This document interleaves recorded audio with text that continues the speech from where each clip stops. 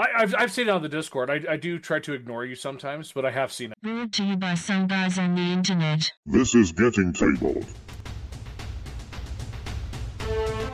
With your hosts Jason the Bruce, You guy! George the Yang, I hope you're all entertained by my inaptitude.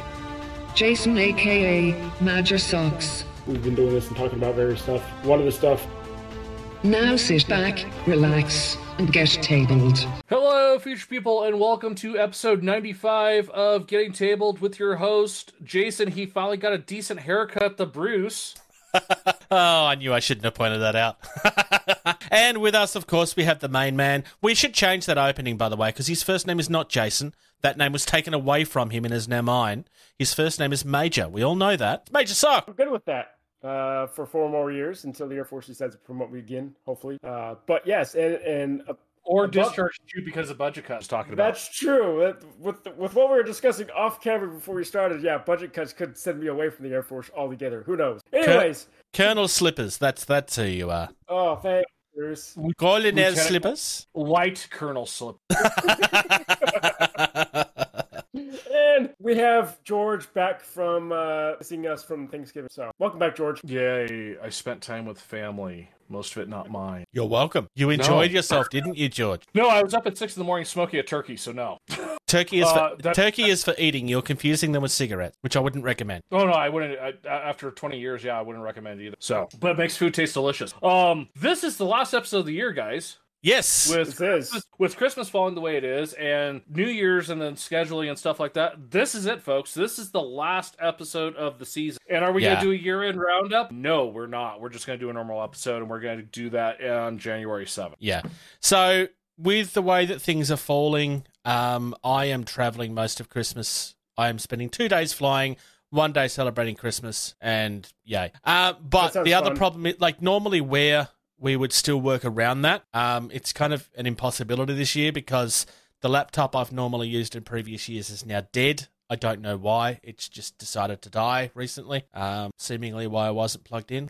I think the fans died. It's overpowered. It turns on. It doesn't do anything. So, yay. Have you tried a hammer? As tempting as that might be, no. Oh, so, it's called a hard reset. Hard reset you in a minute. That's not fair. I shouldn't do that to the hammer. It's not fair. So, yeah, that's where we are. January 7th, in lieu of Game Talk, we will be talking about our highlights from 2022. I know that one of them is going to be a negative, and everything else should be positive, hopefully, because there might have been 2 negatives, but the other ones are being talked about today. Let's get into the news. Newly received or noteworthy information, especially about recent or important events. All right, so... Oh, look. Games Workshop has done new Khorne Berserkers and again left other things that need new models to the wayside. To be fair, have you seen the most recent Khorne Berserkers before this? They're very old. I mean, I am usually the one that's having this conversation about how things don't need to be done yet. I think this one's okay. The old ones are horrible. Yeah, look, we're getting new Khorne Berserkers. Look, I'm not a huge Khorne person. I never have been. I understand the appeal of them as heavy metal. Yay, that's nice. I still don't like my thing.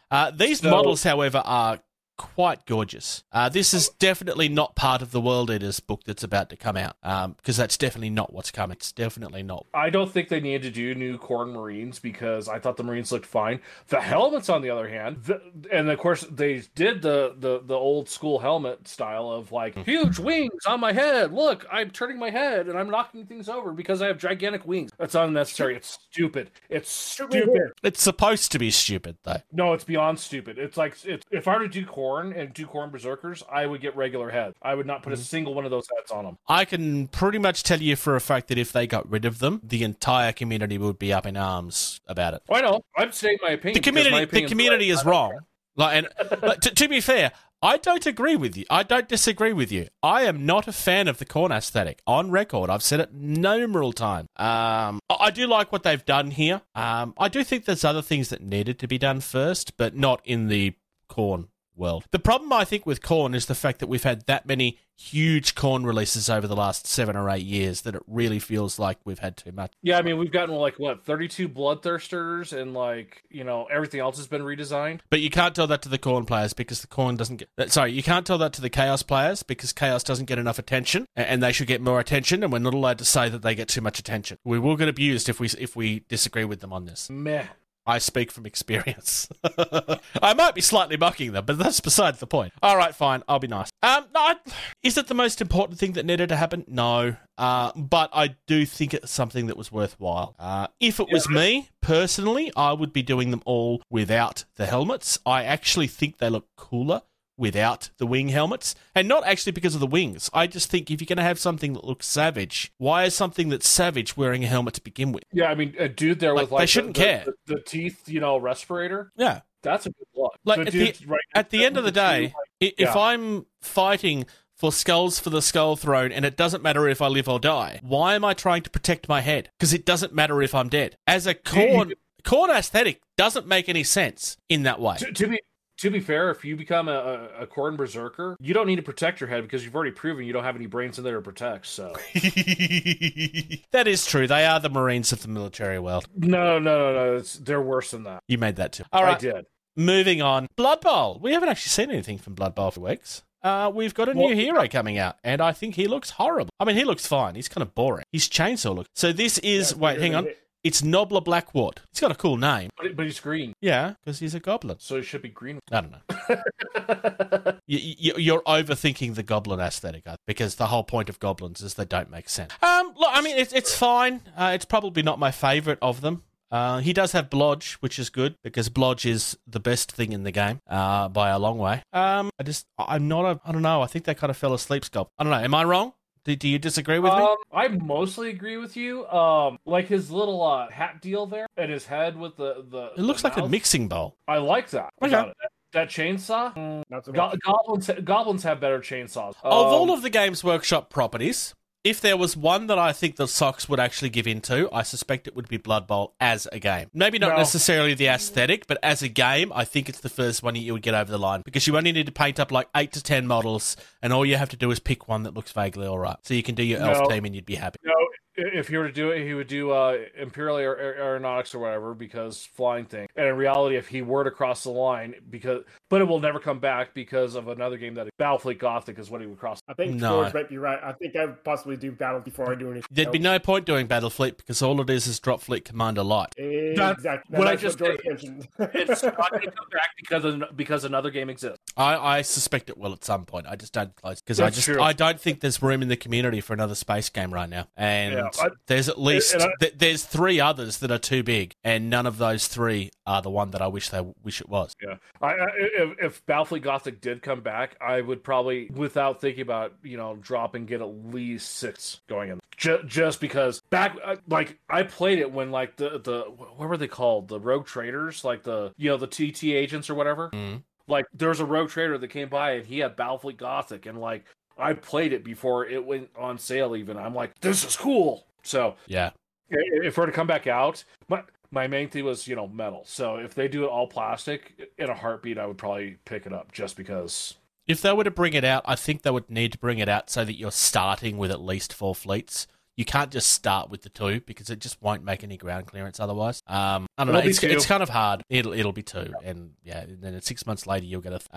Yep. But the problem, I mean, we've already lost 1 Star Wars game. I'm sorry, but Armada is dead. We all know this. It's time to accept it. I genuinely don't think there's room for another spaceship game. I just don't.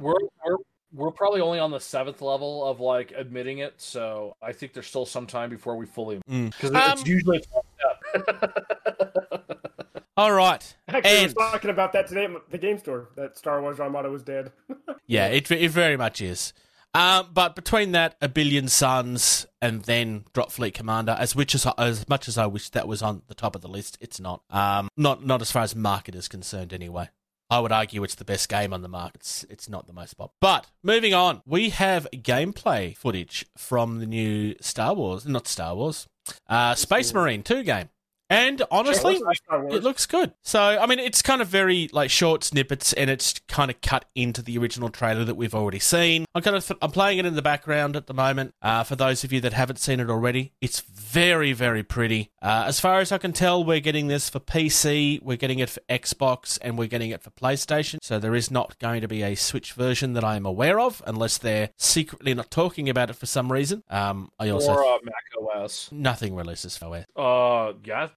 What is it? I've got it. Fortnite. Total War. Total War Warhammer. It releases on Mac OS. Yeah. So, yeah. So- PC, Xbox, PS5. Mac OS is not on the list. The Nintendo Switch is not on the list. Neither of those should be really too surprising at this point. I suspect that if it's going to happen, it'll be after the fact. But I don't see us coming on. It's too big of a game to be able to play on it. It'd have to. Which is sad because I don't have any of the current modern consoles at all. And if I were to get a modern console, it would be the Switch because it is a portable that goes on the big TV, whatever. I would do that.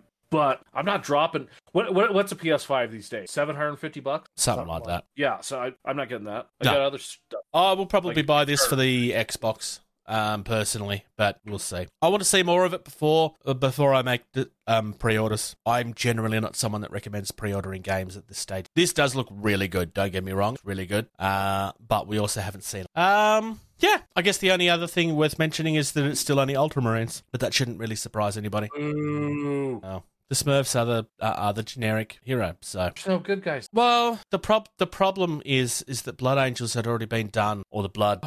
There's What were wolves, there's salamanders, there's the Dark No, Angels. yeah, I know that. But the original game was an Ultramarine, so it makes sense. I know, but I mean, it's like, come on, there's a lot of other chapters. Oh, I know. Give some of the other chapters. I have an idea. Let's show a different army some love, because Lord knows we don't have enough Space Marine anyway. I'm not getting on that bandwagon again. Let's move on. Atomic Mass Games release things occasionally. Do we want to cover the two Marvel MCP stuff before we move on to the three that are kind of similar? Sorry, do we want to cover the what? The Marvel Crisis Protocol. Oh, Yeah, 'cause you kinda got- yeah. One Star Wars one in the middle of those three. Yep, I can do that. So we're going to start. So all of this stuff was actually revealed this week. We're going to start by talking about Agent Venom and Spider-Woman.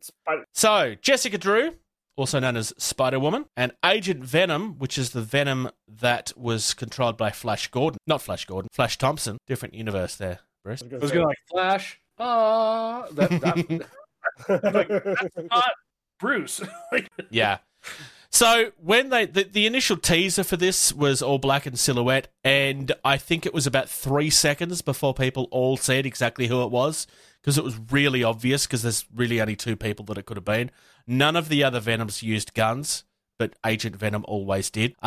Agent Venom was kind of like Flash Thompson actually becoming a hero in of his own right, so I think this is definitely a good call. Spider-Woman kind of needed to be done. I don't like the pose. I think the pose is horrible and boring. It just looks like they've copied and pasted a painting of Spider-Woman over the top of every other female in the game. They all have that gentle landing pose. They all look the same. I was going to say, if you were to just show me the silhouette of that, I'd been like Carol Danvers, Captain Marvel. It's also Spider-Gwen. It's exactly the same pose. Atomic Mass Games have had a little bit of criticism for some of their sculpting work, but I think it's becoming very, very clear that they really don't... This is going to sound very unfair, but it's starting to feel like they don't care about the female characters, and they only release them because they feel like they have to. That's how it feels. Because they're clearly not putting any effort into most of it. It's literally just the same sculpt over. To the point where... this looks like hair from Scarlet Witch. It doesn't even look like the hair's been sculpted. So you could maybe almost backtrack as much as they're calling it in like this and phoning it in like this, maybe, so they don't generate too much outrage because it's so generic and not, because there's going to be that percentage of like, they're making it look too sexy, or they're not making it look right enough, or, so they're just doing genericus as possible. But everybody is standing in the same pose. How does that... I mean, don't get me wrong. I've seen some of the artwork done for Spider-Woman on an official level. There's a very good reason you don't go in that direction. But that's a very different conversation to the problem. Well, and that's what I'm saying is maybe that's why for the female characters they're being this generic, is they're getting the argument of this is too generic instead of all the other arguments that could be happening. Even if that was just to move one of the arms in front, so it looks like maybe she was about to grab something or punch, or one of them's in a fist or something. That's fair. That's fair. If, I'll if give you, I'll the give you arm that. that's behind, I'll give you if it that. was like this, it would still look boring, but at least it would be new. So fair. we can talk about this in a bit because we'll talk about some of the Shatterpoint terrain, and we can look at one of the photos of Ahsoka and what's her name on the Separatist side, and their poses are totally different. But we'll talk about that here in a minute. Yeah. Moving the on. Rhino. Yeah, the Rhino is gorgeous. Well, gorgeous is not the right word, but the mini is great. Yeah, I was gonna say he's kind of like that skin, moisturized, dude. No, but his punching into the ground and like that being part of the mini with the the exploding up ground, that's a good touch. Yeah, do that with Spider. Yeah, I'm not the first to point that. Like I said, that this is like the whole thing about the female characters all looking the same is been as an argument that I've been kind of deliberately avoiding for a while, to be honest, because I didn't necessarily agree with the argument, but I can't really ignore it anymore because it's become really, really obvious. This Rhino looks amazing. It's probably worth noting, just for George's sake, that that's not his actual skin. It's a suit that he wears, kind of trapped inside of. But Saman. I know. They've done really well. I would argue that Rhino is a character that's kind of hard to get right too, because there's been a lot of different versions of Rhino, even to the point where the cartoon image of him up in the top right-hand corner of the box really looks horrible. Is just an example of just how easily Rhino can be done wrong. This particular mini looks good. Look at the cartoon image, right? Change the gray to blue, change it from a rhino to 2 antenna, and you have the animated tick. Oh, okay. Tell me I'm wrong. You're not. That's the thing. That's brilliant. All right. There's this little-known franchise that nobody's ever heard of. It's tiny. Nobody's ever heard of Star Wars. What are you talking about? It's not like this is something that literally changed the pop media landscape for all time. There's also this really obscure character called Boba Fett. I mean, he never even said anything in the original movies. Nobody ever remembers this guy. It's not like they always talk about him and nobody else. I'll stop. He said something. He went, yeah. He had one line. But then he survived, and this is who we get. So we get the Daimo Boba Fett. So he is a operative that only the rebels can take, and it's old Boba, in a sense. So this is after Boba had escaped. If you've seen the series, he's escaped the Sarlacc pit and is... Spoiler alert. Yeah, spoiler alert for something that was like 6 years ago and was actually... It's actually been very well known for like 3 decades at this point. Anyways, I really like his pose. I like the fact that there's more than one head. Yeah, so... I love the fact that he has a sand person staff. Yeah, I think it's one of the better ones they've done in recently, actually. It'll be interesting to see what it looks like in person, obviously, because, well, the Legion stuff is not the same quality as the Marvel stuff. It is more simple. It's not a bad thing. It was originally being done by a board game designer, so obviously the sculpting were one thing. But this particular box, I mean, this is incredible. It'll be interesting to see what the... who does he work with? The Rebels? The Rebels. Yeah, it'll be interesting to see how they play around. He changed the way that the army... As a Rebel player, I'm actually looking forward to getting him on the table. Personally, I don't know which head I think I actually want... I think it would have to be the actual... That's what I think I'm going to go with, is the helmet. Yeah. I'm really torn on this, just simply for the fact that, one, they were brilliant in the fact that they got the guy that played, Jango Fett to be Boba, and like the fact that they went and got him to play this role. I think that's absolutely brilliant, and I would almost have to just do the normal head because it looks like him. For that reason, because they went and did that, and like for that, that linear, story. Yeah, yeah. We also could you imagine being that guy, like, hey, so we're doing this TV show, and because you did this character like 10 years ago, you need to be this character now. Okay. Yeah. To be fair, like he's always been very proud of that work. So I mean, obviously it would have cost them money, but yeah, I doubt that there would have been much problems getting him on board with it. I don't know quite. What's his face for Obi-Wan? Ewan McGregor. No, not McGregor. The other one. So You're talking the old Hayden Christensen. He quit acting because of what happened on Star Wars. Yeah, to get him back for George, would you like to think about what you said there for a second then? Because Hayden Christensen never played Obi-Wan Kenobi at all. Yeah, he was Vader. I know. In the Obi-Wan you series. said Obi-Wan Kenobi. Oh, okay. That makes more sense. Because that's not what you said. You said that played Obi-Wan Kenobi. Anyway, doesn't matter. Anyways. I was referencing this show, but yeah. Yeah. You know, so moving on, I'm underwhelmed by this. The Crash This next X-Wing? one. Yeah. So I've seen other Crash X-Wings that the community has done, and as a scenario, this one actually will come with a scenario as well. So it's not just the terrain piece. They'll come with a scenario, and that's what they do with a lot of their terrain pieces. They'll have a little scenario kit to go along with it. But yeah, they could have done this one a little bit better. I don't mind. I mean, I like the fact that they've done it. I think that there's already better versions of it out there. Here's what I will say. Really, really obvious that the broken wing on the side is just a flipped over copy of the other one. It's literally the same. What? No. You mean they cut a corner on design? I know, right? But I don't mind it. Is it the greatest piece of terrain ever? No, but it's also just a Crash X. We can't play. There's only so much you're going to be able with that. Well, so here's my next argument. There's that price point with that, for as just a Crash one. It's ridiculous. I have to. Actually, I'd never. $100. What is the $100? No, that's yeah. That's part ridiculous. of my dislike of it is that price point. Like, yeah. if I was a Legion player, we've covered them on Indie. There was that one site that you were just like, ooh, can I spend money because the terrain was that good, and it was definitely MDF cheaper than it was an MDF kit, and it rivaled this very easily. Yeah, don't say that too loud. Mel might have a stroke, heart attack. Yeah. Anyway, Mel said that MDF kits have their place. But this is flat. There are ways around that, though. I know.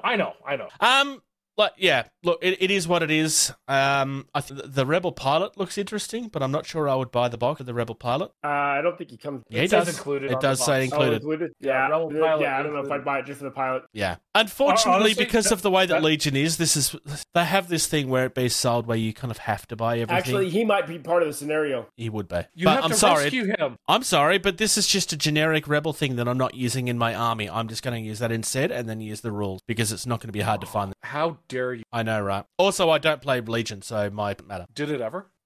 Well, I don't think this is the worst piece of terrain they've done. I've certainly seen worse. I don't think it's very exciting, though. It's just... It is what it is. When you have actual companies out there specifically focusing on and doing just terrain, it's really hard as the company making the game, focusing on the game and the miniatures for the game to divert attention for terrain. Yeah, but this is not a $100 product. No. It's not even close to it. Reason why is it's all resin. That's why. Oh, okay. Yeah, it's all resin. That does explain the price. Because learn to recycle like TT. Yep. Anyways, speaking of terrain, yes.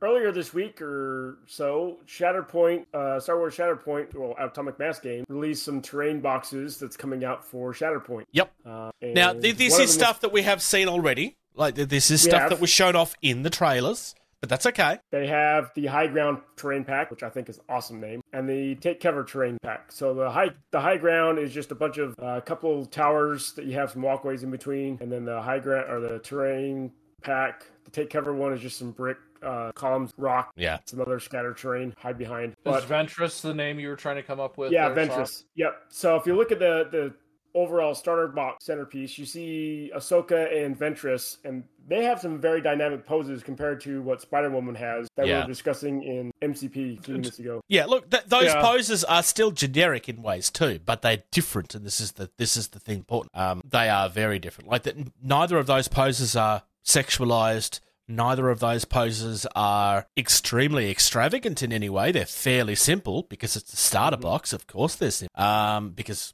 have you ever noticed starter boxes have very simple minis? It's almost like it's a thing, but they don't look the same. I mean, you could probably argue that Darth Maul and Vent, but like I was saying earlier, all they needed to do was change the position of that arm, and it looks completely different. I'm a little disappointed in the high ground box. Well, the high ground box is the same as the Marvel Crisis Protocol starter set. It's because they also released a starter set which was just a repeat of the Marvel Crisis Protocol starter set terrain, but it came with an extra building that you couldn't get outside of that box, just to add diversity to the table. And they've clearly done the same with this. Where's the Anakin without leg? That'll be an expansion piece later on. That'll cost you. That'll be its own scenario pack. Look, And because it's such a specific mini, and because cutting off those legs is so difficult, it'll be a $150 box. I like my idea of like they're taking the EA Games model. Yeah, you're cutting things out and charging more money. Yeah. Anyways, so that's what we got coming up for Legion and Shatterpoint MCP. Yeah, look, I like both of the boxes. I think they both got their place. I think I can pretty much tell you without question that High Ground is going to collect dust on box shelves for exactly the same reason that the New York City one does.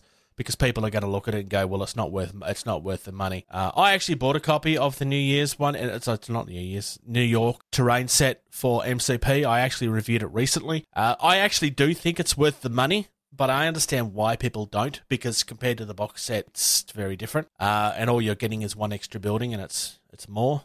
But I don't know. Like, out of the two, the High Ground is the more interesting box. And I don't think they're hiding it very well, is the other thing. Yeah. The take cover, I think it actually comes. The other one's a little bit, the other one I suspect is actually, don't know that for a fact, but doesn't look like that would be very hard to change. It looks very modular. So, I don't know. Look, time will tell. We will see. But yeah, I think it's the take cover is going to sell more copies than the High, and it'll be something like 5-1. It'll be High Ground's pretty generic. Like somewhere I've got terrain that looks like High Ground because it's generic. It feels like something straight out of 40K, but that's because 40K stole most of their stuff from other franchises. I said it. Moving on, we have some new stuff from Corvus Belli. Yeah, so it's been a while since we looked at some Corvus Belli stuff. I'm going to start by talking about the one that upset a lot of people, which is the Moran Maasai Hunt. And the reason this is upsetting a lot of people is because this is the box set that comes with 6 minis. 4 of those minis are the koalas, and don't get me wrong, I love the koalas. I've always loved koalas. But these are old sculpts that have existed since 2nd edition that everybody that wants the other 2 minis already have like 8 copies. They come with several 4. So people got upset because they have to buy stuff that they very clearly didn't need again. I have 2 of these, and I'm not heavily I have Affinity stuff, but I've never been into it heavily, and I also still have the. That probably tells you about how common the koalas are. The other 2, I really like the other 2 minis. I mean, I like all of them, but the Moran Maasai are gorgeous. Like really gorgeous. I quite like them. Can we talk about the most amazing mini on this page right now? Are we going back to the group one? Are we talking about the dog? Yes, McMurrow, Mercenary Dog Warrior. Yeah. So what is he? What is he, George? McMurrow, Mercenary Dog Warrior. No. He's the goodest of boys. He is the good boy. With that sword, I guarantee you, he's probably not that. He's probably disemboweled. If you don't call him a good boy, he will stab you. I agree. Look, McMurrow is a character that did already exist. This new version it shoots the old one out of the water. Destroys the old one. If the scale was right, I would buy this as like my squad leader for my wolf. Scale wouldn't be far off. The weapons are all going to look wrong, though. Meh, can fix that.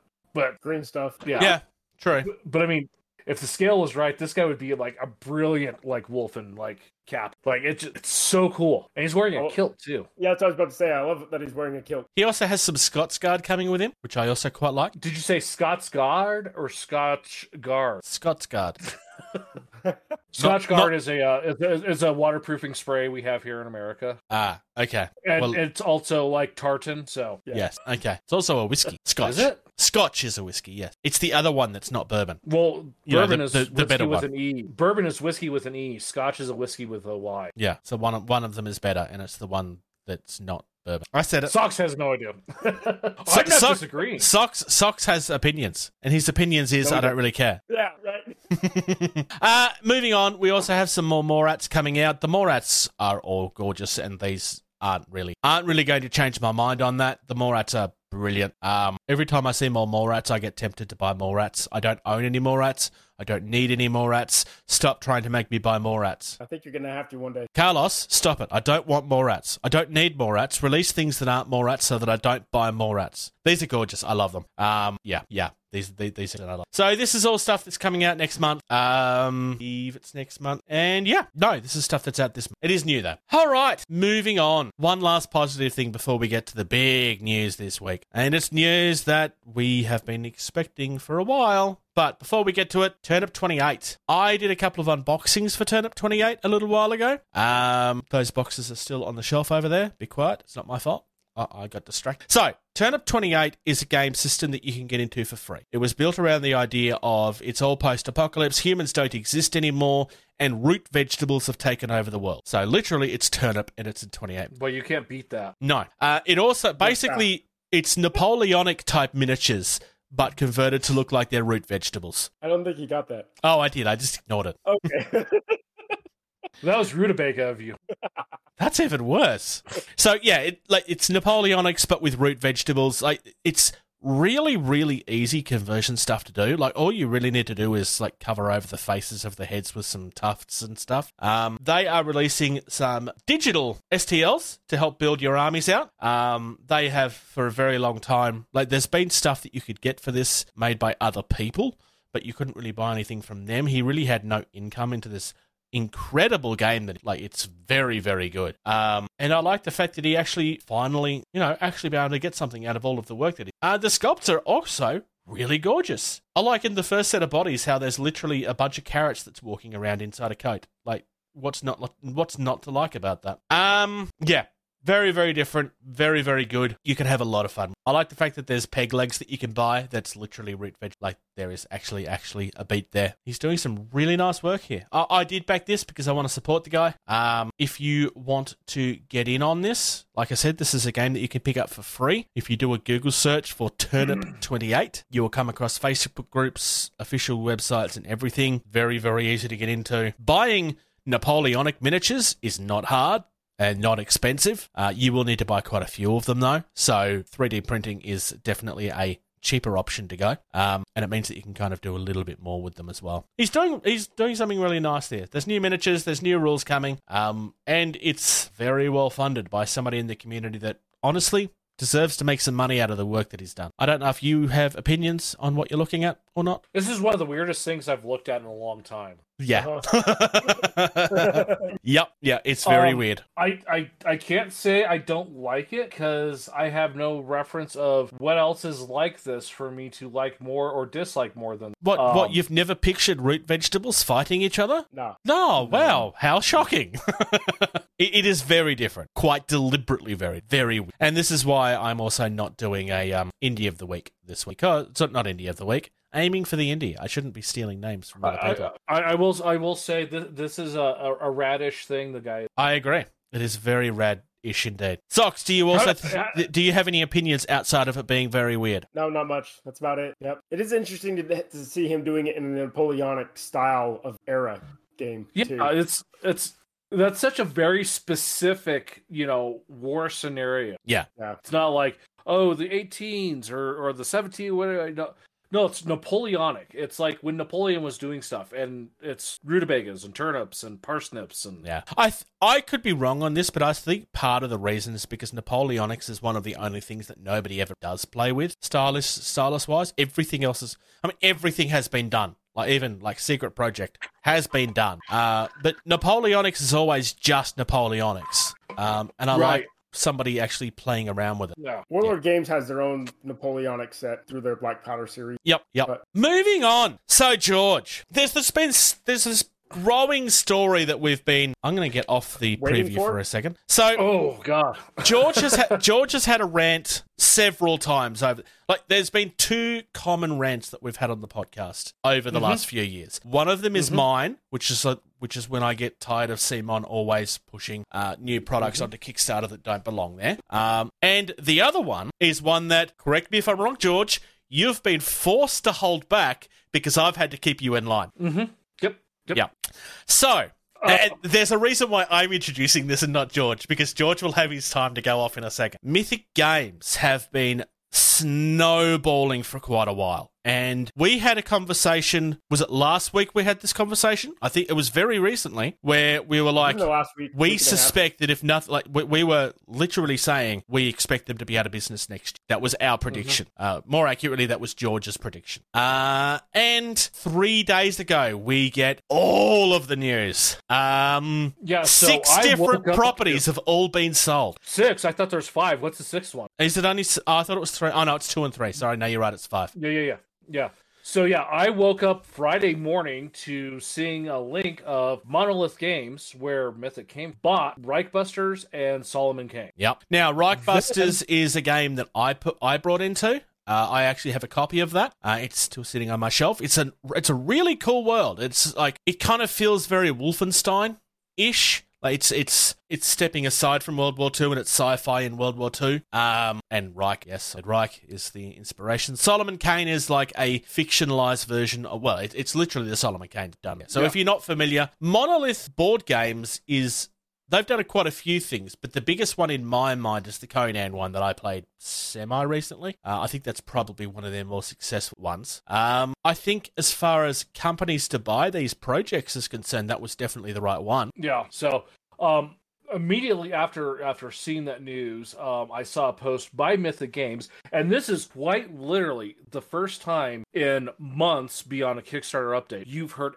anything of any merit from the company, and even their Kickstarter updates haven't had a lot of merit. Yeah, well, yeah, and to that exception, it wasn't even a post. It was a private message It was a message in a private group about why am I being spammed with Darkest Dungeon app, and Leo in this private group said, "Oh, because Mythic does not have a source of income right now. We have to sell these games to have any sort of revenue stream." And that's when the community just went, holy crap, what's happening? They have no money. What the heck? And then there was a post of 2023. We're going to be moving in different directions. This is also following a community manager and a painter exiting Mythic. Yep. There's a third person that actually exited in October. Name starts with a C, and I can't remember. And it was a pretty low-key exit. So that's Sam Neely, this painter, 2 other staffing. Never mind all of the people that were let go to hire Sam Neely to begin with. That too.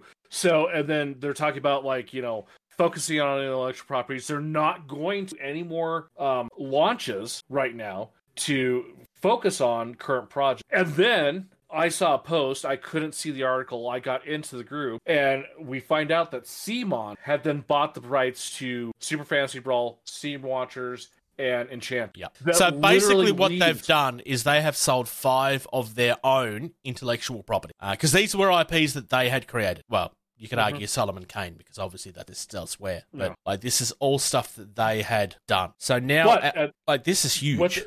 This leaves them with virtually nothing to manufacture and sell right, with the exception of Darkest Dungeon. And I don't know if you've seen the ads on your face. They're still pushing hard, trying to sell copies. Yeah, there's still backers that still have not their copies, including you. I didn't do Darkest Dungeon. Oh, sorry. My beef is Hell. I'm wrapped up $280, and last update was October of, hey, we've got all the stuff ready. But apparently Siege 6 and there's another game, Necroman. They're the ones that they're pushing for in 2020. So those were like a year after, the pledge for Hell was, taken out of my bank account, and those were being pushed. So here's the next part, and I've got the numbers here too. This is just numbers on Kickstarter. This is not add-ons and pledge managers. This is just Kickstarter number with Hell, Siege 6, Monster Apocalypse, Anister, and Necromancers. Mythic has an outstanding balance of $6.46 million in projects to send to Kickstarter back. Yep. $6.4 million of product to deliver. And they've had to sell... Do they have any intellectual properties left to manufacture with right now, or no? Well, most of this stuff wasn't being sold retail. Most of this stuff was all Kickstarter exclusive, because they're one of these companies that because you got to remember, Super Fantasy Brawl was supposed to be the one where they would finally go to retail. Nothing had ever gone to retail before that, and Super Fantasy Brawl never made it to retail because of the pandemic. It did, because they sold it at Gen Con, and Enchanted they sold at Gen Con. Okay. Which you can argue that's retail, because they had a booth set up to sell. Yeah, but that's not really what they were talking about. Yeah. So we have this company that we started to put them in that same category as CMON. They're too big to be on Kickstarter. And then we find out that they are literally doing Kickstarter after Kickstarter, using their reputation, trying to generate funds to literally continue projects that they've spent the money and the funding for already on something else. I think there might be something you're missing on. Let me just state something first. No, go for it. And then go for you it. can correct me if I'm mistaking what you're saying. In the like their 6 point whatever million that was that they're owed custom, that's not seen on books as revenue, that's seen as debt. So that the fact that they don't have any money doesn't necessarily mean that they don't have the funds to complete that. It means that it doesn't count because it's not spoken. Okay, so of that 6.4 million, 60% of that, in theory, should be set aside for, the manufacturer of the game. Yes. The other 40% is profit for paying the employees and all that other. Where's that money at if they're having to sell intellectual properties and they're having to now specifically focus? And here's why they're focusing on Siege 6. There's the video game company Ubisoft. Ubisoft. Yeah. Siege 6 is Ubisoft's actual property. Yeah. Mythic has licensed it to make the game. Mythic has already gotten into legal trouble with Ubisoft for saying something was going to be exclusive, and Ubisoft is like, no, it's not. You can't make this digital content exclusive. They're also, I believe that there's a story that their license is going to run out before it hits market. I believe was part of the problem as well because it's been delayed so much. Mm-hmm. I don't know if they have confirmed that or not, but I know that it was definitely something that was in the news. And here's the thing: there's so much media silence on their behalf that we can't find these things out until they've actually have to admit something screwed up. Here's a great one: Darkest Dungeon. Right? They had the pledge manager. Everyone's backing it. Yes, take my money, give me this amazing game. Oh, hey, you've got cards. Yes, here's a card sleeve pack. They close the pledge manager. Next update after that. By the way, if you sleeve all your cards, they won't fit in the box now. And there was such an uproar, they had to reopen the pledge manager and refund all the sleeve packs that people were canceling. I'm going to agree with you on most of the stuff, but I don't think that's, realistically, that's fairly common in the board game industry. If people, I don't think that's necessarily their fault. That particular one. Except for they stated that it would, is stated that you'll be able to sleeve your cards and put them in the box. Darkest Dungeon, they did the same thing. And they said, because of the changes and everything that we've made. Oh, that's different. This isn't going to happen. That's different anymore. Yeah, so they literally had to reopen the pledge manager to do that. And that's probably why also Darkest Dungeon was also pushed out so quickly too, is because another company who owns that property was tied up in that. So, and they're also going to have already paid for all of those sleeves that they're now not going to sell. So there's a couple of problems here. This company has very clearly been hemorrhaging money for a while. We don't know how much. Like I said, the fact that they've got $6 whatever million it was and that's undelivered is not entirely what we're arguing here, because that money is not. That money is separate and it's already spent. In theory. Hopefully, because otherwise there's fraud going on. And that's the next part of the discussion that's happening in the community is... The other part is that nobody is actually receiving their product and haven't been for a long time. What's the one that they were holding hostage? Darkest Dungeon. It is Darkest Dungeon? Yes. Yep. I just wanted to clarify. That was the one they're saying, hey, if you watch your game, you actually need to give us more money for shipping. Yeah. Now, it's here. It's ready to go. We're on record for this, and me and George disagreed on this because I kind of said, well, they probably don't have a lot of choice in the matter. This very clearly is evidence that they have choice in the matter. But the fact that they are now selling owned property out from under the original backers is not okay. Granted, I understand that they have to pay to store these things, and if people are choosing not to pay for their postage and it means that they can't afford to send it out to them, I understand, but you also can't sell somebody else's property. That's against the law. It's been paid for. Either they need to come, because either these people need to be refunded. They said that they would look at it on a case-to-case basis, but were very clearly trying to ask people not to do that. They were almost begging for people to give them more money at that point. And this was quite a while ago. 6 months now? At least, yeah. And it's gone on for that long that they're now trying to sell it to recoup some of their costs. So Bruce, this is not good. Real quick, that $6.4 million that's just from the initial pledge. Mine was 235. I'm in for a total of 283. Yeah. I added an additional 50. Oh, I know. My point wasn't so much the money. It was more that money is not part of what we're having. The thing I was trying to point out was that on book, until that is delivered, it appears as a debt as far as finances is concerned. The fact that they don't have any money, I don't think, from my understanding, unless they're cooking their books, and that is not the accusation we're making, from what I understand, them not having money doesn't mean that they can't finish the games that they haven't because that money's already been spent. That 6 point whatever million it was plus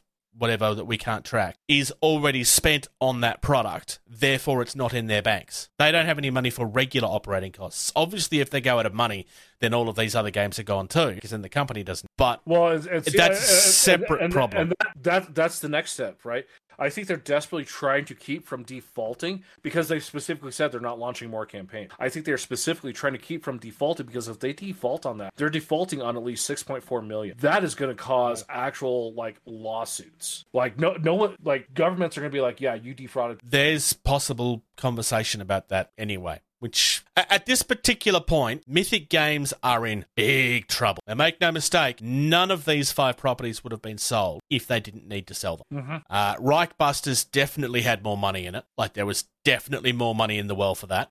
It wasn't a perfect game when it came out, from what I understand, but it was still fun. And there was a lot of people waiting for Reichbusters too. And Super Fantasy Brawl, I had joined that community page to get to the article for CMON, and the amount of people that were upset that CMON owns this now, and they don't support Europe, they don't care about anyone outside of America, and they're all pissed off at CMON. CMON also don't have a great reputation now either. But for different reasons. But here's the right. They're not mad at Mythic. No. Oh, CMON's terrible. Just look at Mythic. If Mythic was actually managing things properly and doing things like other manufacturers have, they wouldn't be in this situation. Because if you look at all these other companies that have operated through COVID and all these other problems, they're still in business. They're still doing updates. They're still producing. Here's another one we don't talk a lot about: Awaken Realms. Yeah, yep. They've had no issue. Yeah. The problem with Kickstarter is if you're relying on Kickstarter and nothing but Kickstarter, which is very clearly what these guys were doing. CMON don't exclusively operate on Kickstarter, but most Kickstarter by design runs extremely thin.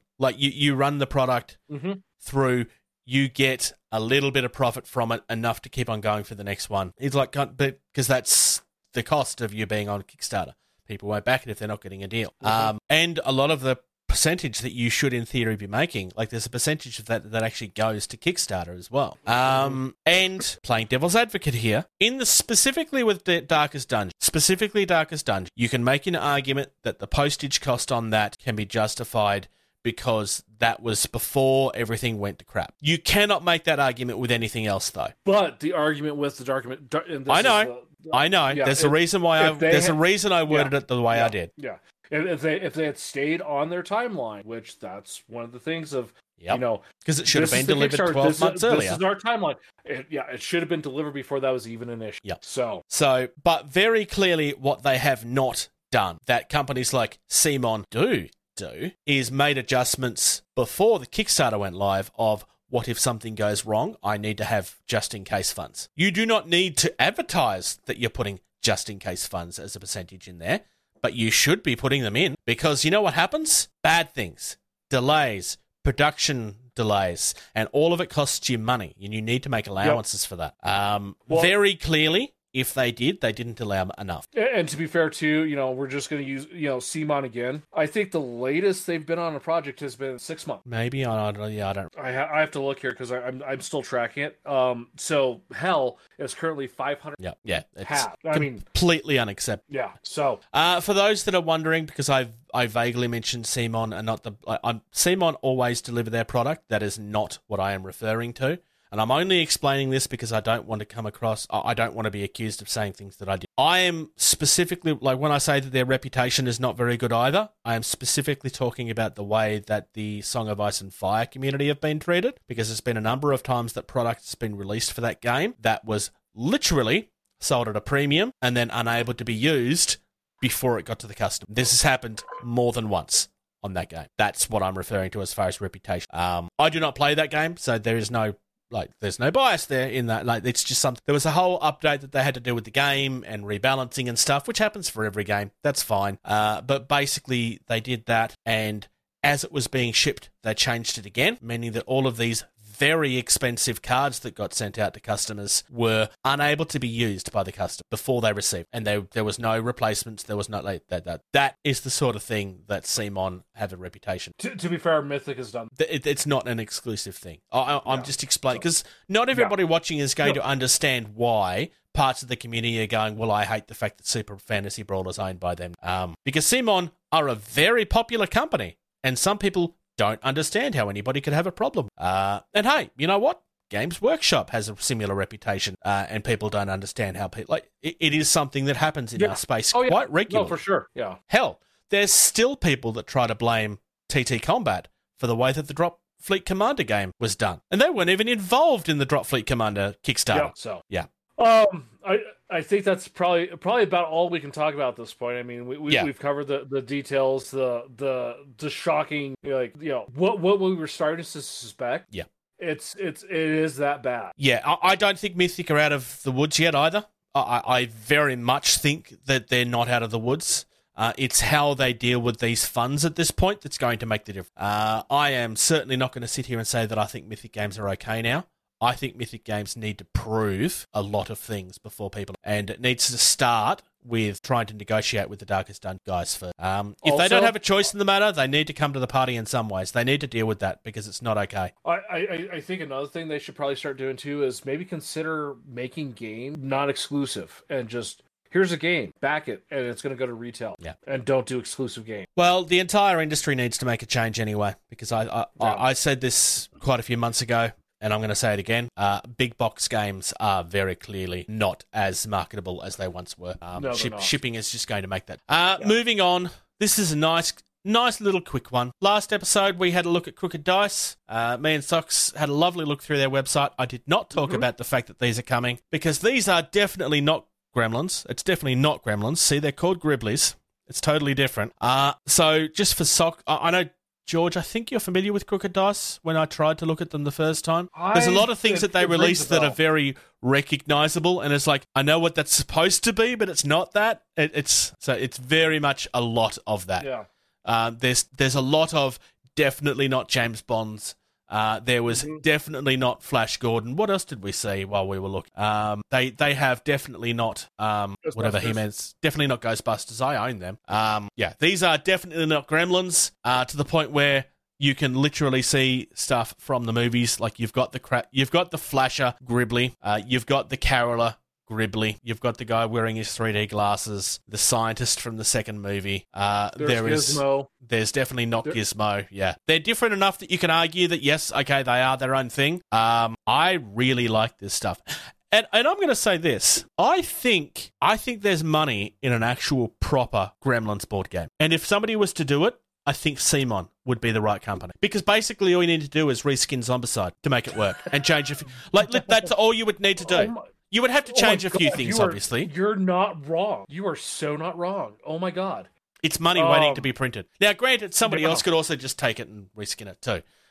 There was a company that did that with the Ghostbusters that I used to have, I don't anymore. Yeah. I really like these. They're so cute. I would love that. So, I vaguely remember looking at this. I clicked on some of the other things. Yeah, this is like, it's not this. Yeah. Look at what my hand's doing over here. These are not this. Look at my hand. It's over here. It's doing a thing. See, look.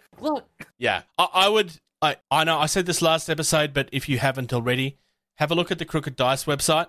Like, seriously, have a look at the website. I guarantee you they will have things that you will recognize and that you will want to find a reason. If you want to reskin a game and have something that's... if you want to reskin Warhammer and have it so that it's not around sci-fi and it's around goblins, you could very easily do... very, very easily do that on this website. Let's discuss some hobby. Cream, glue, prime, paint. George, you've had 4 weeks since we've last seen you. Oh, it's all arrived. Or are you still waiting on the other one? Yeah, so the Sigmar was available for order before the 40K was. So there's also been delivery issues with a lot of this stuff too. Not that I've heard of, but no, there's stores that didn't receive their stock that they were supposed to get and they've had to go. Yeah, which is that's just a thing that happens in this industry. Like an actual logistics thing, not okay. Yeah. Yeah, I do have the Custodes box on the way too, because that is an army I've been wanting to do, and it's right around $100 savings on each box, except for the Skaven. I think the Skaven was like 120 savings on the Skaven box. So you don't want to have friends anymore? That's what you're admitting? Like you want to scare off the last of the friends that you still have? What, with the Custodes? Yeah, like you're not allowed to have friends and Custodes at the same time. It's not true. It's a myth. So, but yeah, I've always wanted to do a Custodes army just like for the look, not so much maybe. I mean, okay, yes, they're high point value per model, so you don't need 30,000 like you do with Skavens. Yeah, so, but that's a good thing, not a bad thing. Yeah. So I like armies that are high point value because I have to buy less. So, but at the savings, I was just like, I've always wanted trees. I've always wanted them. I love the look of them, and I've always wanted them because of how they play. Hold the box up again because Socks looks like he's No, I'm looking at this. The Siren. Oh, you Siren? Siren's not the Siren. Sorry, the Immortal that we saw, Drop Squad. Oh, that's right. Yes. Good point. We will come back to. We will do game talk. Okay, we'll do game talk, and we're going to talk about Drop Squad. Anyway, so I forgot. I'm sorry. You're good. I really haven't gotten much done. Anything else otherwise? Except I did put my table to use as a secondary table for Thanksgiving. So it's sturdy enough to hold food. So it's sturdy enough to game. Yep. Good test. Right? Yep. Hobby-wise for me, since I last showed off my Black Sun Enforcers, I've done nothing because I was waiting to get the new purple bottle of paint that I was wanting to get, and I was at the game store today actually, and because I didn't want to do it over Black Friday. I'm not going out and dealing with crowds for one bottle of paint, and so that's a good decision. Yeah, so I got my bottle of paint. So over the next 2 weeks, actually, I'll probably have most of that stuff done by the time we come back on the 7th of January, because I have almost every other day off in between Christmas and New Year off of work. So I should have plenty of time to, and we're not going anywhere, so I should have plenty of time to finish up my lats as well as my Black Sun. Bruce, what are you up to? Nothing. Well, no, I have had a few things. All right. So I have a secret project that I've been working, and it's a very secret project. There's definitely not at least 30 to 40 people that know about this by now. It's very secret. I have admitted what the secret project is a few times. I am actually working on a game of my own, and I have been working on models for that. And I'm going to show off some of my work. There we go. So, first things first. This is an Infinity model that is, well, his name is Fat Yuan. And originally, this is holding a gift. And originally, the bit that I just knocked off, originally this, which is a giant jetpack, was covered in gifts as well. As you can see, I'm very slowly cutting off all of the gifts. I'm probably going to have to recreate the top of, well, no, probably. I will have to recreate the top of the jet turbine. Because basically, I'm trying to convert it so that it doesn't look like a Christmas mini, and then it's just a guy on a motorbike. I've cut off his Santa hat, and now it's kind of more of just a skull cap type thing. It is probably flatter than it should be, but it's just a test model. It's fine.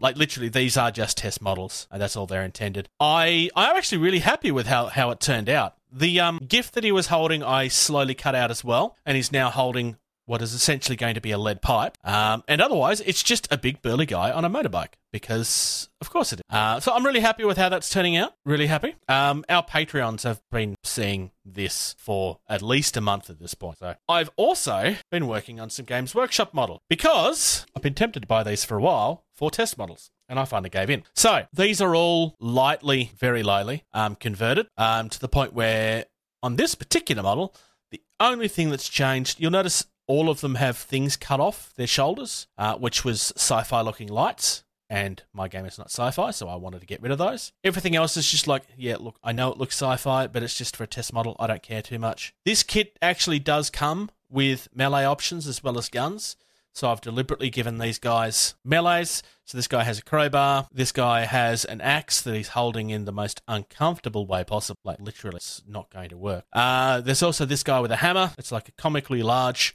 ball pin hammer. You'll all notice that none of them have faces, because they are not going to be getting there. These are originally from the Gene Stealer cult, and obviously I want these guys to be human, so they will be getting human heads. And then I have a quad. I didn't have any quad bikes. I don't have the rules for these finalized yet. I know in my head how they work, but they're not being tested yet because I'm not ready for that. But this is supposed to have like a giant gun on the back, which I did not include, and I've covered it over with, this is like an ammo box that actually had an ammo clip that continues out. I cut off the ammo clip, and then this is for a flamer that also had a hose that connected to the gun, and I cut the hose off, so now it just looks like he's just packed a whole heap of random stuff. And because he can, I've also covered over the front of the bike with another bag, and he's travelling at 80 kilometres an hour and hitting somebody over the head with a wrench sounds like a smart idea. Speaking of smart ideas, one of these guys has a mine sitting on the top. Oh no, there we go. I didn't use in the end. He has fuel tanks on the back of his bike because there's nothing that could ever possibly go wrong with that. Bruce, real quick, just a quick interjection as you're talking about doing an ATV with ATV rules and stuff like that. Yes. Please consider the old, riding death machines of the tricycle ATVs as a model in your game. As in, like... An ATV with one wheel in front, like a tricycle, that if you turn too sharp, you roll and kill yourself on. Oh, okay, that's what you're about. Okay. Yeah. Like, you should consider, like, maybe adding those, too, because that would be very fitting for what you're trying to do. Possibly. I'd have to work a little bit on that. Quad-wise, the big thing with quads, obviously, for those that don't know, the big thing on quads is that when you're riding a four-wheeler, you can't really take corners very well at a speed because you will roll the thing and kill yourself. So that's going to be the weakness of those, is they are going to have to slow down before they turn. But I'm not at the level. More so if you got three wheels, one in front, which is why they outlawed them in the States. What, 20 years ago? In the 80s. Yeah, 30 years ago. Yeah, you don't. 30 years ago. You can buy trike Harleys for some. Because the way those are set up, yeah, like they're lower and like. The wheel like goes like this instead of like this. So at this particular point, I am in the testing phase. I'm only testing core mechanics at this stage. This is a project that you will hear snippets of here and there. This is what I was on the Beasts of War or on Tabletop show talking about a few months ago. Mentioned that, so it is news that's out. Game talk. Talk nerdy to me. So, Socks, it wasn't you that was talking about this. It was Nigel. Me. So, was it last episode? Yeah, it was last episode. Yeah. We were talking about how, like, where Drop Squad got its name from. TT Combat, it's called Drop Squad, for the record. It's going to be called Drop Squad, whether you call it that or not. The community will call it Drop Squad. Yeah. If you don't, we will make sure that the entire community does call it Drop Squad, and you'll just have to redo all your packaging to call it Drop Squad. It's a name that we gave to you for free. Just use it. It's fine. We don't even want credit for it. Anyway. A little bit of credit. 3 minutes here for all of us. Maybe make a joke at the fact that we're not getting credit. No, actually, no, don't do that. That would actually come in. If they did that, people would think that people would actually think that they're stealing credit for something, which they're not. So that's probably bad advice. Anyway, we have already seen The Scourge. We saw that 12 months ago because that was part of the 12 days of Christmas. Yeah. So, yep. This week, we have had a few things. Well, over the last 2 weeks, sorry. Yeah. So, we had seen this particular image already. This is the Pungari. And when we were talking last episode, we were trying to figure out whether the Shaltari in the background was actually a mini or if it was a picture, because it could have been either. Well, we now know for a fact that it was definitely a mini. That is the mini, or at least that's the prototype of the mini. We have also now seen the Resistance, and as of this morning, we've also seen the PHR. I think PHR has taken the #1 spot as far as model is concerned. Like that is easily the best model in the Drop Squad Commander range right now. Now, just for the record, they're definitely not working on a Drop Squad Commander game. We're definitely not getting a Drop Squad Commander coming out at some point soon. That's why we've seen 4 of the 5 factions. So it's definitely not happening. Which is also they've released in the last 2 weeks. I wouldn't be surprised if we see them in the next. I would be surprised as well. The UCM is the only one we haven't seen. It's going to be interesting. It's gotten to the point where we've actually started making predictions as to when the release is going to happen. My prediction was Gen Con next year because it's a fairly common release time. That still gives them 8 months or so for playtesting, model development, all that stuff. It's either going to be that. It's either going to be that or Gen Con will be where they're talking about a Kickstarter if they intend to do it, which wouldn't entirely surprise me. Or a third option, because of where they're at, UK Games. True. Actually, that is a good point. If they were doing Kickstarter, that would make sense. Now, what time of year is that again? I'm trying to remember June? when UK Expo is. All? June? Yeah, I want to say it's fall. It's not during the winter, so it's I want to say May, maybe. So Star Wars Legion, when that was announced, it was announced at Gen Con, but they didn't release it until Christmas time. So Gen Con, TT Combat could do the same thing. They could do the show at Gen Con. I was right. UK Expo. Okay, so they could do UK Expo or Gen Con as their pre-show release and then wait until Christmas time of next year as, as the actuals. Who knows? But I think Gen Con or UK Expo, probably Gen Con would be more realistic in terms of it depends on it depends on how far along the development of the game is. Agreed. We definitely did not have confirmation that it was being worked on during an interview that we did last year. There definitely was not hypotheticals raised about how they would develop it if it was a thing that existed. We know for a fact that Drop Squad Commander is something that they have been working. We have had confirmation off the record that it was in the pipeline several times. We also, then again, have a fairly working knowledge of how large that list is of things. So it was always a question of when it actually became a priority. I suspect that given that we are now seeing minis, that it is a priority. So Drop Squad Commander, the name comes 5 years ago from an interview that was done by... No, it was done by Nigel. It was done by Nigel, but I also talked about it a little bit at Gen Con too, and Dave said, no, I'm not going to say anything at that time too, so... Oh, okay, fair enough. It just wasn't on record. The original. I need to pull a hard drive to see if I still have it on. We're actually looking for the original. Because it was the interview comes from before the Getting Tabled days. It's from our old group. If we can find it, we have permission to use it from the person. So because I would like to do a history of it, including including the interview that I was hinting at earlier, and everything we've seen. So. I distinctly remember how the question was asked because Nigel did not have his reading glasses and he was trying to read the question and Dave was just like, what? Let me read that. He's like, are you going to do? He's like, no comment. Nope, can't comment on that. Yeah. From memory, it was George's question. From memory. Yes. I could be wrong on that, but I'm fairly sure it was George that coined the phrase Drop Squad Commander, which is why I always make the thing about we're giving you the name for free. We don't want credit because... we made it up for you. That is where that comes from. If you want to give us credit and send us an army, by all means, I'll take one. And if you want us to preview it, we'll be happy to preview them too. Oh, we'll happily preview it. In fact, we'll preview it. Definitely. PHR, Nasty Scourge, and Nasty Shaltari. But I'll have the best one, so who cares? Shotsnenigans. If by any chance that's even vaguely considered, please give us a heads up so that I can maybe try to get time off and actually paint the stuff up in advance before we show it off, just for the record. Not like we do not expect, but no. Yeah. So there we go. We've had our game talk. Just call it Drop Squad. Just call it Drop Squad. Just do that. That's all we have. Anyways, the reason that we're saying this is everybody's going to call it that anyway. We know for a fact, because it was set off the record, well, I know for a fact because it was set off the record, that they were trying to toy around with coming up with a name for the game. And funnily enough, companies rarely do that if it's a game that they're not actually going to make or are maybe already making. So, and the fact that we know that we're not getting Drop Fleet Commander 2nd edition anytime soon means that they have to have been working on something. All right. Anyway, back to the original game talk? Yes. Oh, yeah. Scourge? It is. Scourge. All right. So, the Scourge are very clearly the heroes of this game. Why else would you call them? Why else would you call them the Scourge? It's very clearly propaganda made up by the UCM because they're trying to hide the fact that the UCM is the true villains of the game. That's why the PHR got kicked off the planet and da-da-da. Yep. Anyway. Kicked off. We left valiantly. They died valiantly at the same time. The PHR showed up and said, you will all die. Please come with us and we will save you.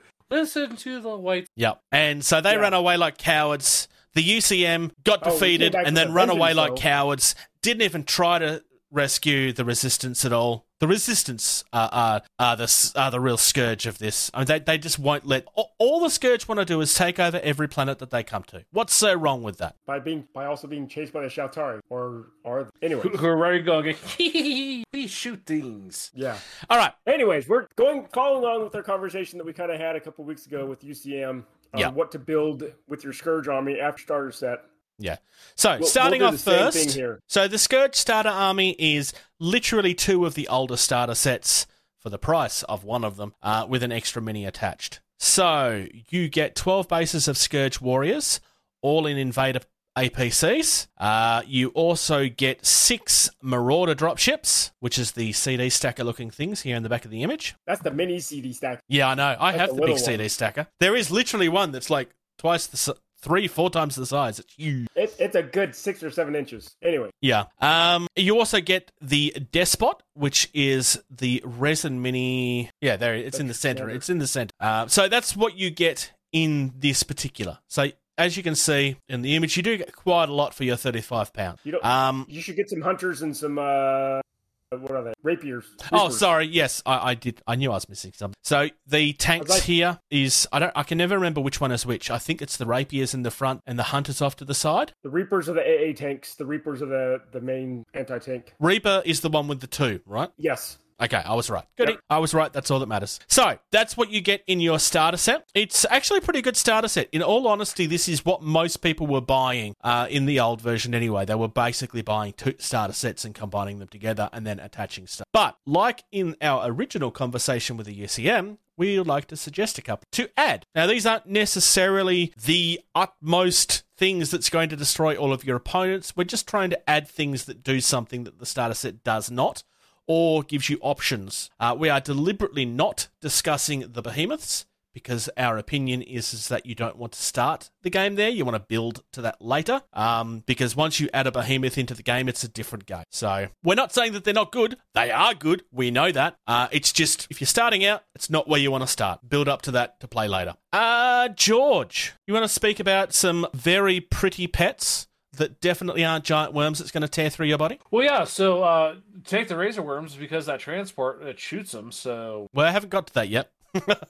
Oh, well then why am I talking about this when that's a follow-up? No, I was going to talk about that next. That's okay. Anyways. Oh, am I talking about the other one? No, you're talking about the razor worms. Why are you talking about the razor worms? So, well, they don't take up any spots in the transport. Well, you were talking about the transport that shoots them, and that's why I was talking about the razor worm. So, you should have talked about the transport first. It doesn't matter, George. Just keep going. Yeah. So, 1, they're cheap. 2, they don't take up any transport slots in the actual transport. They just, they go. You can't embark them, but they do start embarked. But you shoot them. They don't actually, So, okay. There's a couple of ways that you can use the razor worms.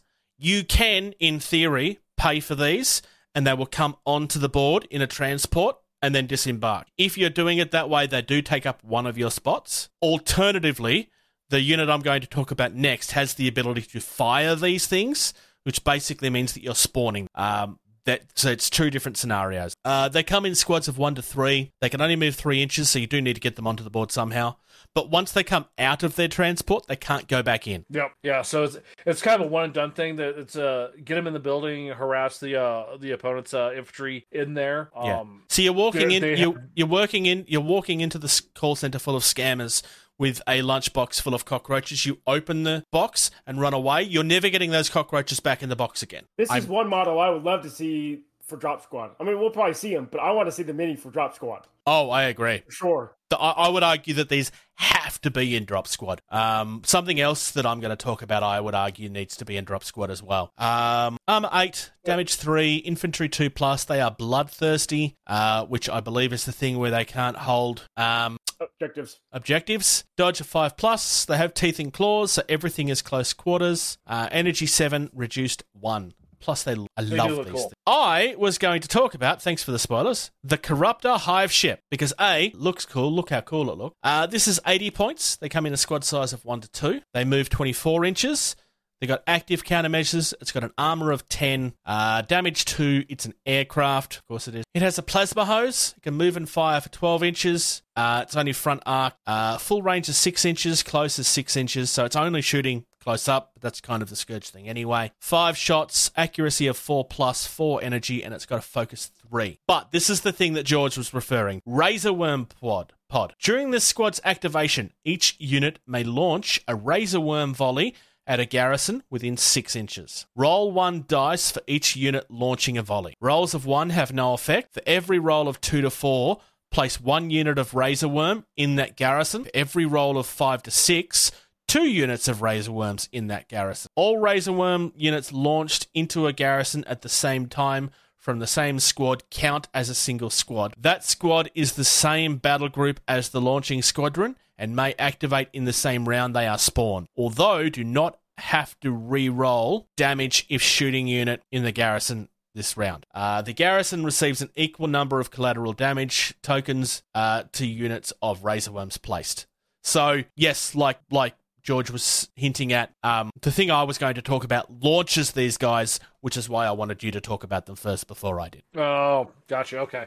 But yeah, that's why you would want to pick up some razorworms, because that's a good unit to pick up. And then if you're going to be able to launch razorworms for free, launch razorworms. You're going to need razorworms. Get them. Yeah, you are going to need them. They are a must buy, I would argue. They come in. I want to say it's a thing of 6. I would probably recommend by picking up 2 packs of them, just because it's a good thing to have. Because there's multiple ways. Also, they're quite. You get 6 units of them for £8. It's dirt. So, Socks, what are you covering first? So I would recommend a heavy unit called the Subjugator Arthropod, which is a mech unit, squad size of 1, 100 points, has a movement 8, active countermeasures, 13 armor, 9 damage. It's a walker type, large and resilient as well.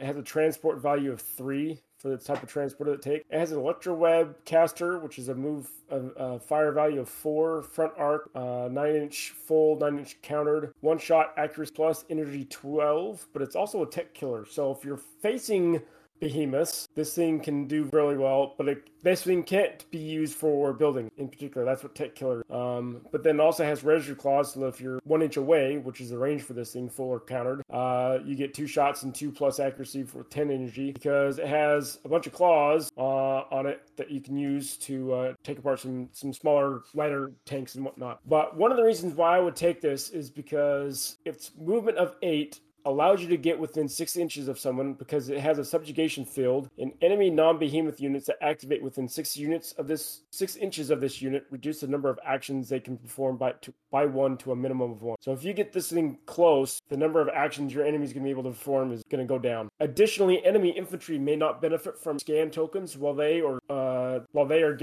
in the garrison they are occupying, and are also with 6 inches. So this is nice because there are some scenarios where the objectives are considered hidden, and the infantry have to go in and try and find those. And if they have scan tokens that they've gotten from nearby allied units, that benefits their ability when they're rolling the dice for these scanning rolls. So if you have one of these subjugators nearby, they can't benefit from those tokens, and may allow you to find the objective sooner than they will. Yeah. Yep. So pretty nice. Very much doing something that the starter box can't, like quite. And playing around with your opponent and making it harder is fun. Fun indeed. Always fun.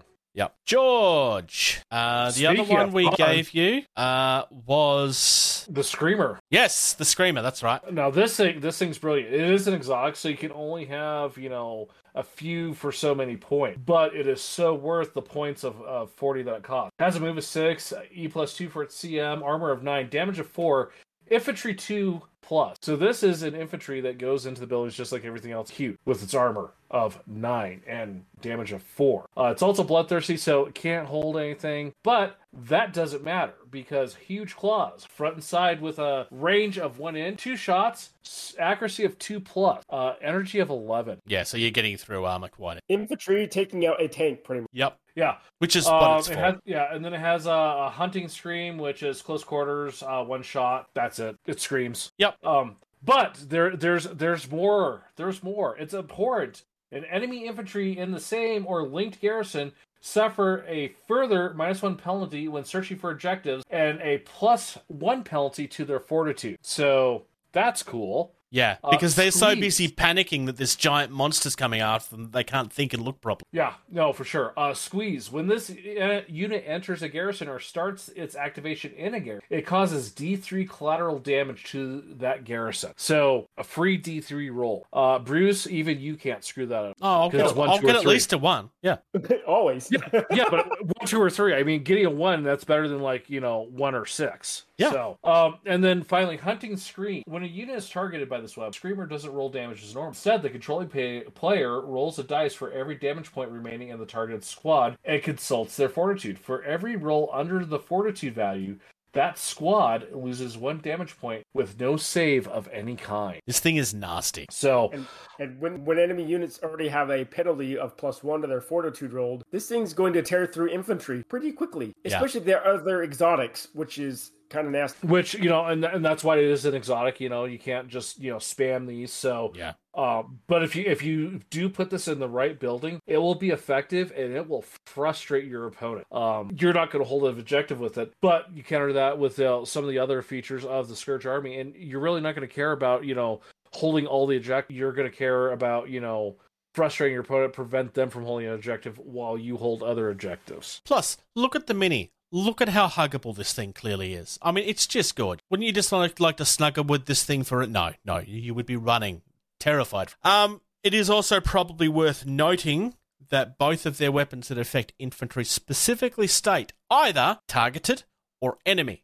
So you can still have your guys in those buildings and still achieve whatever it is that you're trying to achieve. But obviously you want to get your guys out before the building collapses. That's going to be your thing. Socks. You had a cool way of getting this onto the board. So this next one I'm going to talk about is the Harbinger troop ship, which can bring in these screamers, but there's a second variant, which is the drop ship, which can bring in the subjugator that I talked about first. So either one of these it would be great. You can actually magnetize these. Yes. So you can change the just the little front chin piece that they have. So I'll just go over the troop ship, for example. It has a movement of 18, armor or active countermeasures, 11 armor, 4 damage. It's an aircraft type. It can carry 2 screamers, or 1 subjugator. The drop ship can carry 1 subjugator, or it can carry. Where's the other symbol? That's the drones. So, for example, the spider drone. Right. Yep. So it can carry 2 drones as well. No, it's not the vampires. Drones. Yeah, the vampires. So it can carry 2 vampires as well. But anyways, back to the unit stats. So these things have a plasma bomb, which is a 9-inch movement fire. It's a rear arc, range 3 full and range 3 countered. 1 shot, 5+, 11 energy. It has Devastator 2 against infantry and scenery, so you get this thing near infantry that's out in the open, and you're going to just tear through these, as well as buildings or other scenery items. But then you can have optional weapons as well. You can get a mini arc caster, which also has a 9-inch move and fire, front arc, 6-inch full, 6-inch countered, 1 shot, 6+ accuracy, 7 energy, and it's an AA2, so this thing can help shoot down enemy aircraft flying by. Or you can get an acid screamer for, again, a 9-inch move and fire, front arc, 6 inches range, full and countered, 8 shots, 3+ accuracy, 4 energy, and it's a flame weapon. So the mini arc caster special rule is if targeting an aircraft, this weapon hits on a 2+. If targeting a scenery piece, this weapon hits on a 6+. So that's your little mini arc caster. And then you can take the arc caster or the acid streamer for 15 points. So you can take either one of those. But again, you can't have both. It's one or the other. Correct. But again, with this thing taking in either a streamer or the drone or the vampires or the subjugator, depending on what variant you're taking, also having that plasma bomb that you can destroy enemy infantry or destroy buildings is pretty handy to have as another type ship, drop ship variant, because you're going to want to get those other units in quickly onto the board, and these are the only ones that can take it if you're going to take a subjugator or those screamers. Yeah. So there's 2 different models here. One of them is the Harbor drop troop ship that can take the Screamer and or vampires or drones. Or the Harbinger drop ship can take the Subjugator and or vampires. The weapon options on both of them are the same, with the exception that the dropship can't have the flamer. Otherwise, everything else is the same. And then finally, I wanted to talk about something that's not related to anything else. Big Halting Brutes, the Demolisher. In the 2 games that I've played of this game, I used the Demolishers and just ran through things. It was just so much fun. These are shock troops, so you will want to bring these on. They only have a movement of 2. Countermeasures are passive 4+. I believe it's passive. Yeah. Yep. Armor 9, damage 3. They're infantry type 2+. They are resilient. Lovely. They cannot move and fire. They have a plasma charger, front, side, and rear. 6 inches, either full or counted. 3 shots, 3+ accuracy. Energy 10, reduced 1. They also have a shard cannon, which is only close quarters. 6 shots. There is no energy on that. It's close quarters. 5 energy, reduced 2. They are tough. Re-roll successful collateral damage hits against this unit. In addition, this unit may enter a garrison from any direction, regardless of entrances. These things just walk through the wall. They don't care. Wall. Yeah, they make their own door. Yeah. These things are nuts. They go incorporeal? No, they just walk through the wall. Oh, like Wile E. Coyote. Yeah. True. Yeah. They just make their own door. Yeah, quite literally. And because you're re-rolling successful collateral damage, if the building does go down on top of them, they actually have a second chance to survive that. Plus, these things are brilliant. I love these things. They are just nasty. They are troops, so you can take them as regular. They're not limited per se. I mean, you don't want to spam them. Obviously, warriors and stuff still have their place. But these, like, if there's one particular building that's more important, or you need to get rid of things inside that building, this is what you want to target. Generally a center objective. Yeah. Or one that's in the middle of the board. Yeah. Or possibly on the other side of the board. Yeah. Very much so. So that's our Scourge discussion. We're going to be going through these for every faction, but our next episode on January 7th, we will not be covering the Drop Zone. We will be talking about our highlights of 2022. And otherwise, at this particular point in time, I just want to say, oh my god, some of these troops for Drop Zone Commander are going to look amazing in like a 32mm scale. Yeah. Yes.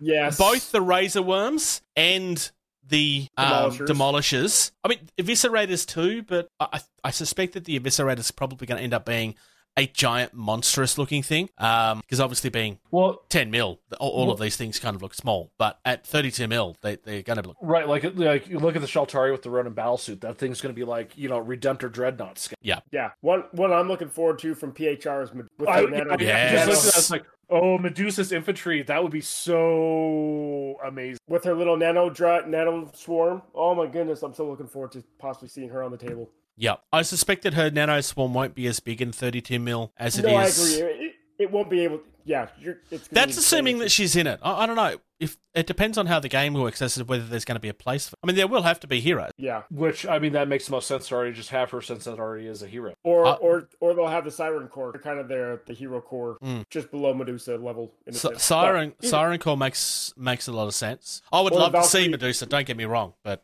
yeah. No. Or in their scout. The Valkyrie assault troop for the PHR that have the little wing suits. Those would be awesome to have. Yeah. Anyways, come on, TT Combat. Yes, we definitely know that you're not working on it. It's very, very... Michelle's prediction for Drop Squad, by the way, is Christmas. Which just also makes a lot of sense. But like the 25th day of the Advent calendar? Yeah. Yes. That's not a bad one. But he was talking about the release, as in release for Christmas next year. It would have to be. It would have to be before Christmas. But obviously, the idea is that they would want buying. Yeah.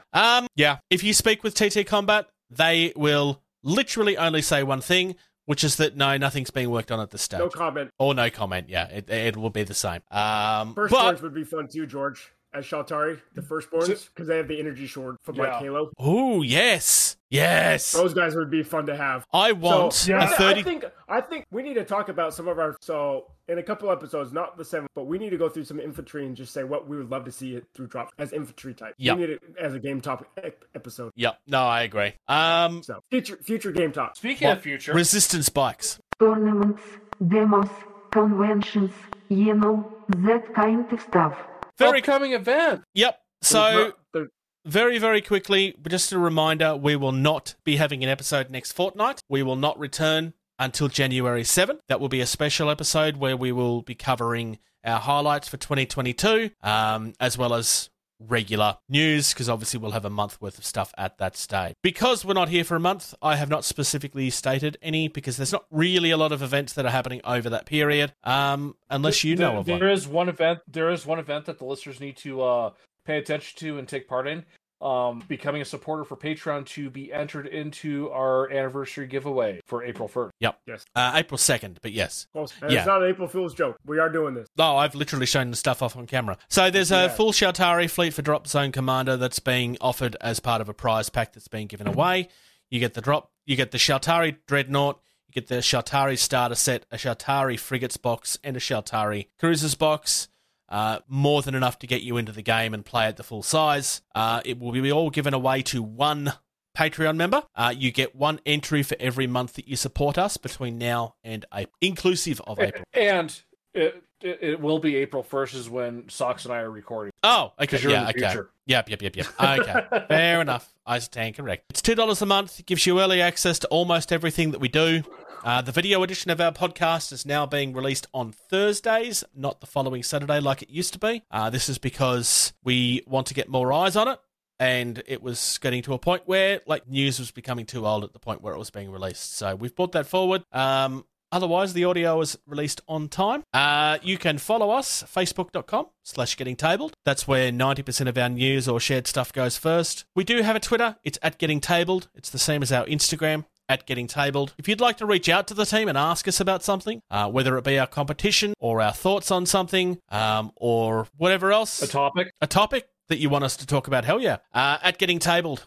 gettingtabled@gmail.com. We have a website, gettingtabled.weebly.com. I am on break from Twitch, but if you want to follow me until I come back, it's twitch.tv/Jason the Bruce. Thank you. Thank you. Thank you. Thank you. Thank you. Thank you. For listening to Getting Tabled. Music used in this podcast was created by Eric Matthias at soundimage.org.